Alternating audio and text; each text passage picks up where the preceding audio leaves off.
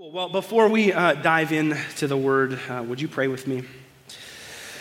Heavenly Father, we ask for your help this morning in understanding our passage. Lord, we ask that you would open our hearts and our minds to the truth of your word. Lord, would you speak to us by your Spirit, Lord, and would you just give me strength and energy to get through this message, Lord. We just ask that you would show us more of you now. It's in Jesus' name we pray. Amen. Well, in the late 1200s, a man named William Wallace was born in Scotland. You may recognize his name from the award-winning movie Braveheart. There's lovely Mel Gibson as William Wallace, and there's a historical rendition of him.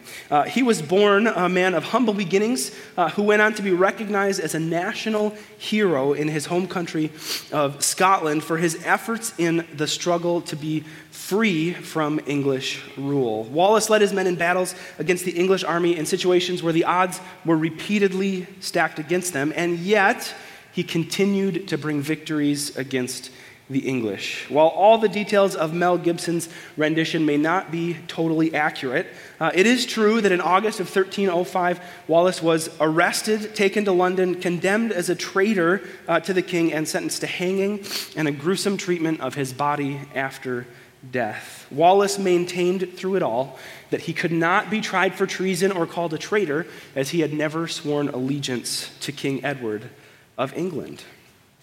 William Wallace was a hero in his country for his dedication to the pursuit of freedom for Scotland from English rule. And this morning, we're going to continue to work through our series in Galatians called Free, and we're going to see that Paul, similarly, is a hero in our story as he defends our freedom in Jesus Christ from the Judaizers' imposition of a works righteousness.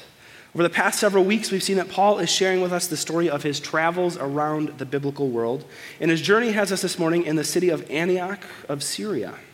As we saw last week, Paul has just discussed his interaction with and affirmation by James, Cephas, who is also known as Peter, John, and Barnabas. Having fellowship with these apostles and church leaders would have helped to confirm the legitimacy of the gospel message that Paul had been given from Jesus on Damascus Road.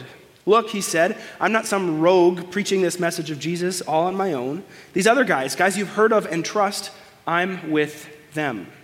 They've confirmed what I have received is true. These pillars in the church have extended the right hand of fellowship to Barnabas and I.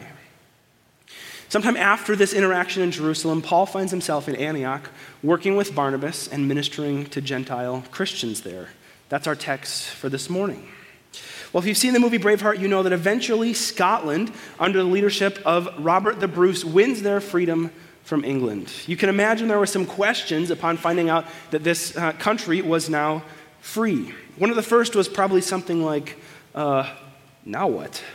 That very topic is what drives our text this morning. You, Christian, have freedom in Christ. Now what? If you haven't already done so, would you open your Bibles to Galatians chapter 2, verses 11 to 21, as Jeff just read for us. It's on page 1032 in the Worship Center Bible. Otherwise, you can open up your own. If you're on a digital version, I'll be preaching from the Christian Standard Bible, or CSB, this morning. As we work through, we're first going to dive into a confrontation of Peter in verses 11 to 14, and then we'll try and digest a reflective confession by Paul in verses 15 to 21. As Jeff just read for us, our text this morning opens with a pretty strong accusation about Peter from Paul. Paul says he opposed Peter to his face because he stood condemned. What would cause Paul to confront so strongly the man upon whose person and confession Jesus said, "On this rock I will build my church"? Peter led the charge in taking the gospel forth all throughout the book of Acts. The first among equals as the small band of brothers preached Jesus day after day. Just a few verses earlier, Paul cites his relationship with Peter as evidence of legitimacy of his ministry. And now he's being publicly called out for his actions regarding the gospel. We're going to see this morning that Peter's behavior in Antioch was causing early believers, even early church leaders like Barnabas, to struggle with the sufficiency of the cross for their justification. This was a big deal for Paul, and it's a big deal for us today. Sorry. So let's look at the confrontation of Peter in verses 11 to 14. if you'd look there with me. It says, "But when Cephas," that is Peter, "came to Antioch, I opposed him to his face because he stood condemned. For he regularly ate with the Gentiles before certain men came from James. However, when they came, he withdrew and separated himself because he feared those from the circumcision party. Then the rest of the Jews joined his hypocrisy, so that even Barnabas was led astray by their hypocrisy. But when I saw that they were deviating from the truth of the gospel, I told Cephas in front of everyone, 'If you, who are a Jew, live like a Gentile and not like a Jew, how can you compel Gentiles to live like Jews?'" What in the world is going on here? Well, Peter joins Paul and Barnabas in their ministry in Antioch. Paul and Barnabas have been here for about a year ministering to the Gentile, that is non-Jew, church. We're told in Acts chapter 11 that the church is large in numbers and that it was in Antioch that the disciples were first called Christians. So there's good ministry going on here. So Peter himself is a Jew, but his practice as he's doing ministry and living in Antioch is to eat with his Gentile brothers and sisters, a group ethnically different from him who did things a little differently. See, under the Old Testament law, there were all sorts of things that Jews, God's chosen people, couldn't touch or eat, things like pork and shellfish and insects. And when God instituted these purity laws, it wasn't because he wanted to deny his people the delight of good smoked bacon, but because he needed his people, the nation of Israel, to stand out, to be a light for the nations. But when Jesus came, all that changed. No longer did the nation of Israel need to concern itself with purity laws. They were covered by the purity provided only by the shed blood of Christ. In fact, the truth of the gospel was that the laws found in the Old Testament were holy and righteous and good, but could never save a man to begin with. Romans 7 tells us the law existed so that our sin might be shown to us and our need for a Savior would be clear. In other words, the law came just so we could see how messed up we are and how far short we fall of God's standard set for holiness. Our holiness and purity had to come from an outside source because we could never meet God's demands on our own. Peter knew well that the outside source he needed was Jesus. The righteousness God demanded is given to the one who puts their faith in Christ. Peter knows this. He confesses Jesus as the long-awaited Messiah and Savior and knows that the way he is made right before God, the way he's justified, has nothing to do with his work and 100% to do with the work of Christ on the cross. This is a truth that we rest in today. Jesus is sufficient. Peter knows all this, and yet the text tells us when certain men from James came, Peter's behavior changes. Who were these certain men? Paul tells us they were from the circumcision party. Up until now in our sermon series, they've been referred to as the Judaizers. It's the same group, the circumcision party and the Judaizers. They are those Jews who would say, yeah, we know it's Jesus, but it's Jesus and. It's Jesus and circumcision. It's Jesus and the purity laws. Pastor Dan talked about these people at length the past couple weeks. It's Jesus and a little bit of works mixed in, and then you will be declared righteous in the sight of God. Peter knows all this is wrong, and yet his behavior changes when these men show up. Why? Why did Peter do this? Because he feared those from the circumcision party, verse 12 says. He wanted to look good in front of his Jewish brothers. What was the result? What was the result of Peter's fear? Other Jews followed his example. Even Barnabas, the man who ministered to this Gentile church for a whole year, was led astray by Peter's hypocrisy. Paul says, when I saw they were deviating from the truth of the gospel, that were justified by faith in Christ alone, I confronted Peter in front of everyone. You're a Jew acting like a Gentile, Paul says, as you should. We know that you don't have to maintain the Mosaic law anymore. How can you tell Gentiles to add laws to their practice in order that they might be justified? You can picture Paul pleading with Peter in front of the crowd that is now gathered. Peter, we know you.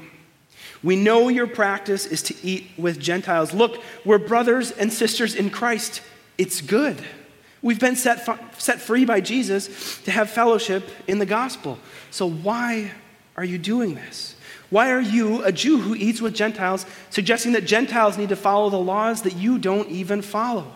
Peter, this is dangerous, and it's not what the gospel you confess is about. Don't you see what you're doing? All these men and women, your brothers and sisters in Christ, are being misled. They're following your example, and they're missing out on the freedom they could have in Christ. Peter's issue was sort of unique to the first century context, right? It was about breaking purity laws and ethnic differences in Jews and Gentiles. Well, what does that have to do with us 2,000 years later? Well, divisions in the church negate the truth of the gospel even today. Divisions in the church negate the truth of the gospel even today. The gospel says we are brothers and sisters free in Christ, free to enjoy him and his good gifts, free to come to him as we are, broken and sinful, in need of grace that's found poured out at the cross. The Judaizers, the circumcision party, and in this case, Peter and his actions were telling people they needed to confess Jesus and do a little extra to gain salvation. I think if we're honest, there's a little bit of us that resonates with the Judaizers. Every now and then, I have a little mini existential crisis in my mind. And fair warning, you're about to get a glimpse behind a curtain that maybe you didn't want to see behind, but here we are. Sometimes late in the night or early in the morning or when I'm a little too sleep deprived, I think about what's going to happen when I die. And can I get really honest for a second?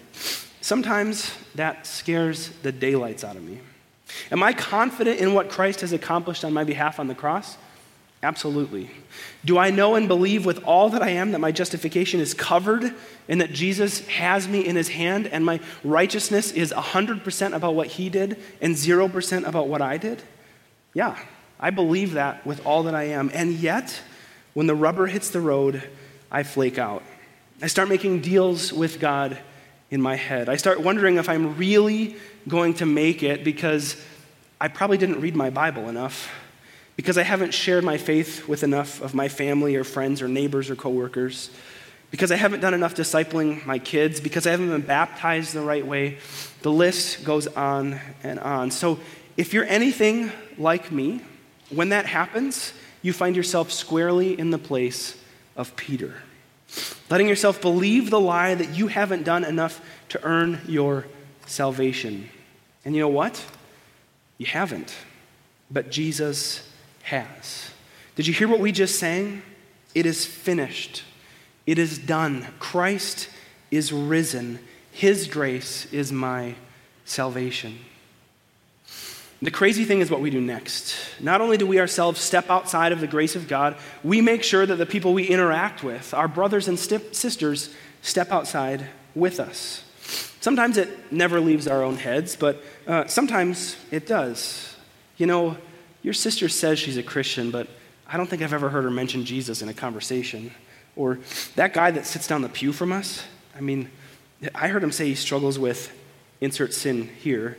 Can you even be saved if you've got that one? Friends, the gospel of Jesus Christ is a gospel of freedom in the cross, not bondage to a works righteousness that will always find us wanting. And so, as Paul confronted Peter to his face, I want the spirit of this message to confront us. Where in your life have you become like a Judaizer? Is it toward yourself? Have you, like me, found yourself trusting in your own works for salvation rather than resting in the freedom found in Christ? Or have you put up hoops for your brothers and sisters to jump through, whether out loud or in your mind? Church, let those things be washed away. Paul has confronted Peter boldly with a challenging truth. You are deviating from the truth of the gospel and you're leading others astray. But then the focus of the text shifts a little bit, away from confrontation and into confession. So let's move on to verses 15 to 21, where we'll see a reflective confession by Paul. We'll start with verses 15 and 16. It says, we are Jews by birth and not Gentile sinners, and yet because we know that a person is not justified by the works of the law, but by faith in Jesus Christ, even we ourselves have believed in Christ Jesus. This was so that we might be justified by faith in Christ and not by the works of the law, because by the works of the law no human being will be justified. So as Paul, sometime after this Antioch confrontation, reflects on his encounter, he says, look, Peter, we're Jews. right? We've got the advantage of knowing the law over those Gentile sinners, as they were often condescendingly called, those non-Jews who don't know the law, who didn't grow up memorizing and learning and reciting its truths, who don't follow the purity laws. We're Jews. We've got the advantage here in knowing what God required, right? But Peter, we know a person can't be saved by doing those works of the law, so even we have put our faith in Jesus. Why? Why have we placed our trust in this Jesus instead of keeping the laws? Because we know the laws can't justify. We know we can't do it on our own. It's only by Jesus that we can achieve this justification. Even we who know the law know this, especially we who know the law know this. And so, as I said when I confronted Peter, why would we try and add those laws back in? Why would we willingly go into bondage that cannot save instead of accepting the freedom that Christ offers? Why would we tell others that they need to do something else to be saved?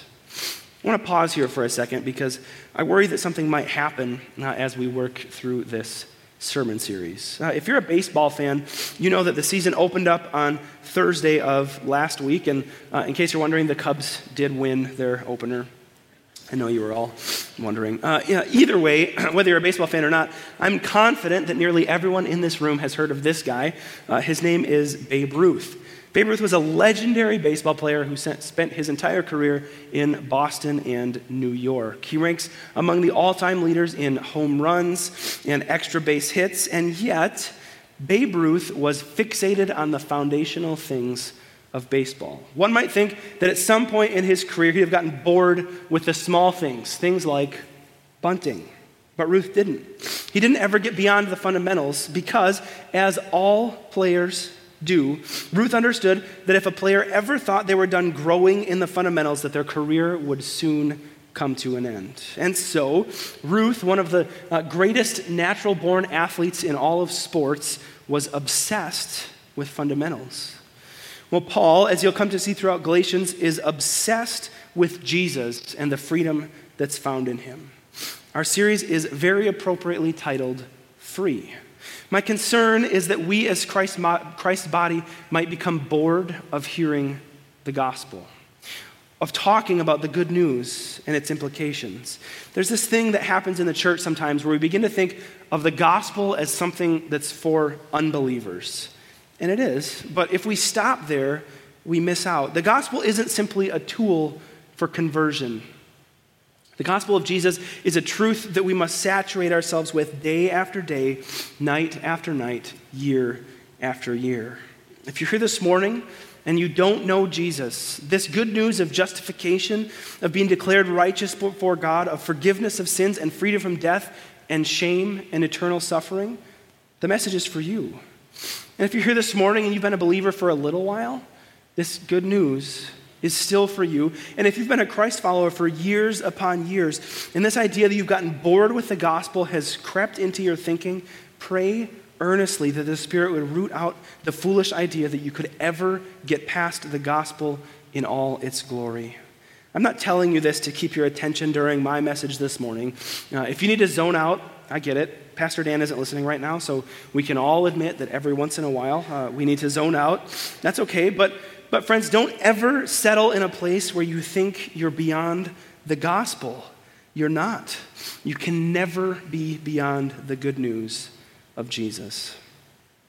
And so Paul continues in verses 17 and 18. He says, "But if we ourselves are also found to be sinners while seeking to be justified by Christ, is Christ then a promoter of sin?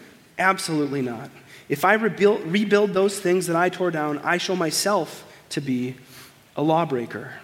Paul next answers a question that apparently the Judaizers were raising during this whole fiasco. The argument goes something like this. You, Peter, Paul, and Barnabas, you're saying that you're justified by Christ, and yet you're sinning. You're violating the law of Moses, and you're not behaving like a Jew should. This Jesus, he's not a real savior. Quite the opposite. He's causing you to break the law. Paul says, no way. Jesus isn't a promoter of sin at all. Quite the opposite. When you reintroduce law-keeping as a means of salvation, you're rebuilding the structure that was torn down by Jesus. The only thing that law-keeping can do is show me that I can't keep the law. He goes on in the last 3 verses of our text where everything comes together. And finally, Paul answers our question, now what? We who are Jews and know the law know we are not justified by the law and never could be, but only by Jesus Christ.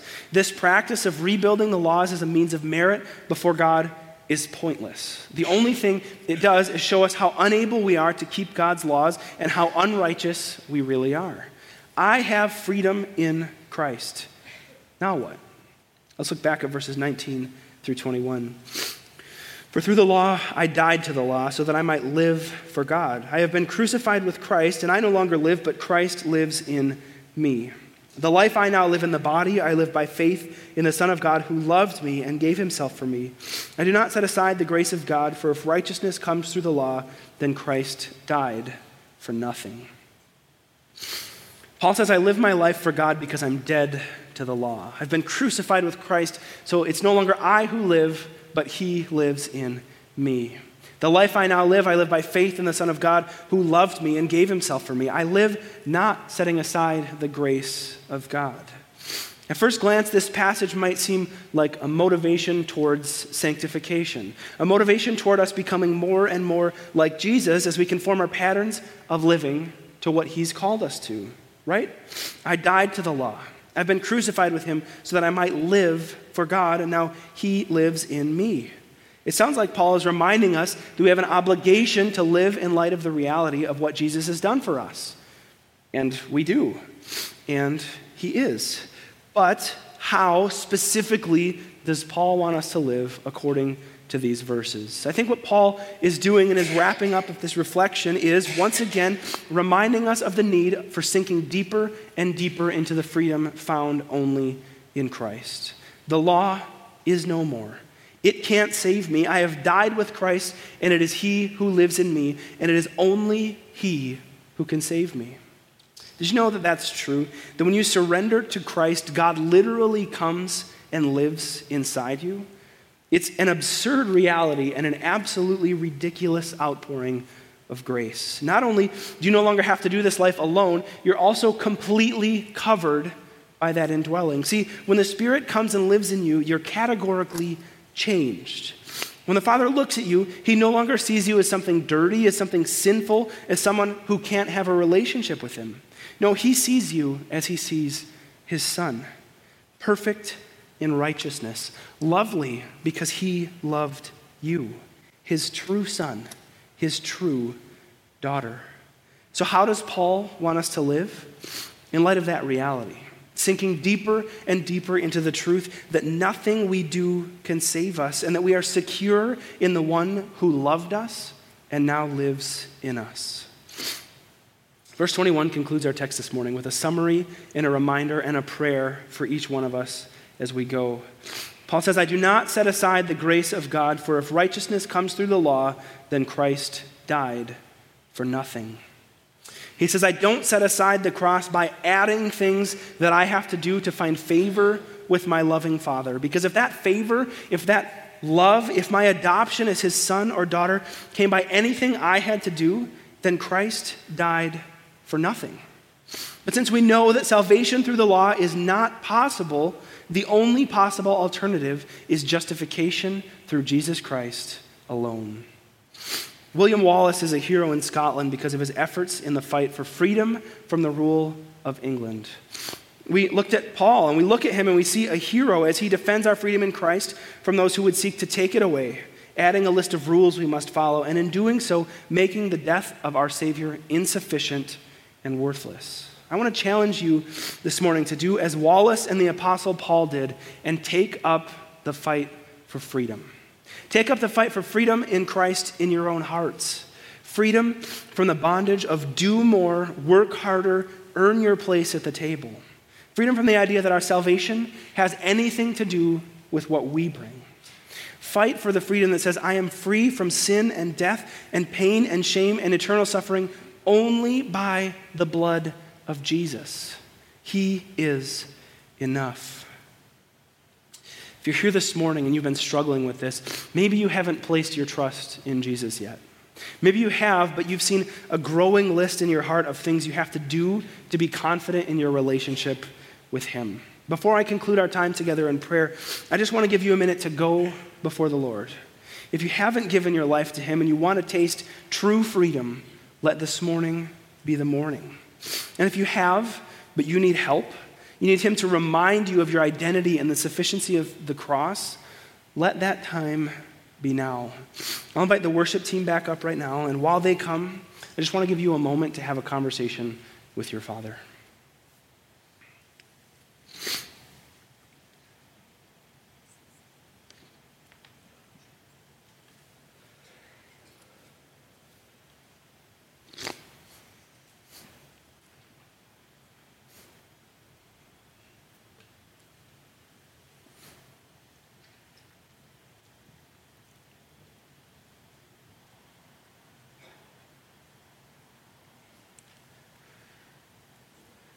Oh, Jesus, we thank you for the sufficiency of what you accomplished for us on the cross. We praise you for the reality that where we all fall short, you have made a way. And would you help us to rest in that truth as we go forward? Would you give us confidence in who you are and strength as we fight against the enemy who whispers to us that we need to do more? Lord, root out any hint of works righteousness in our hearts and let us sink deeper and deeper into the glorious freedom that we found in Jesus. It's in his name we pray. Amen.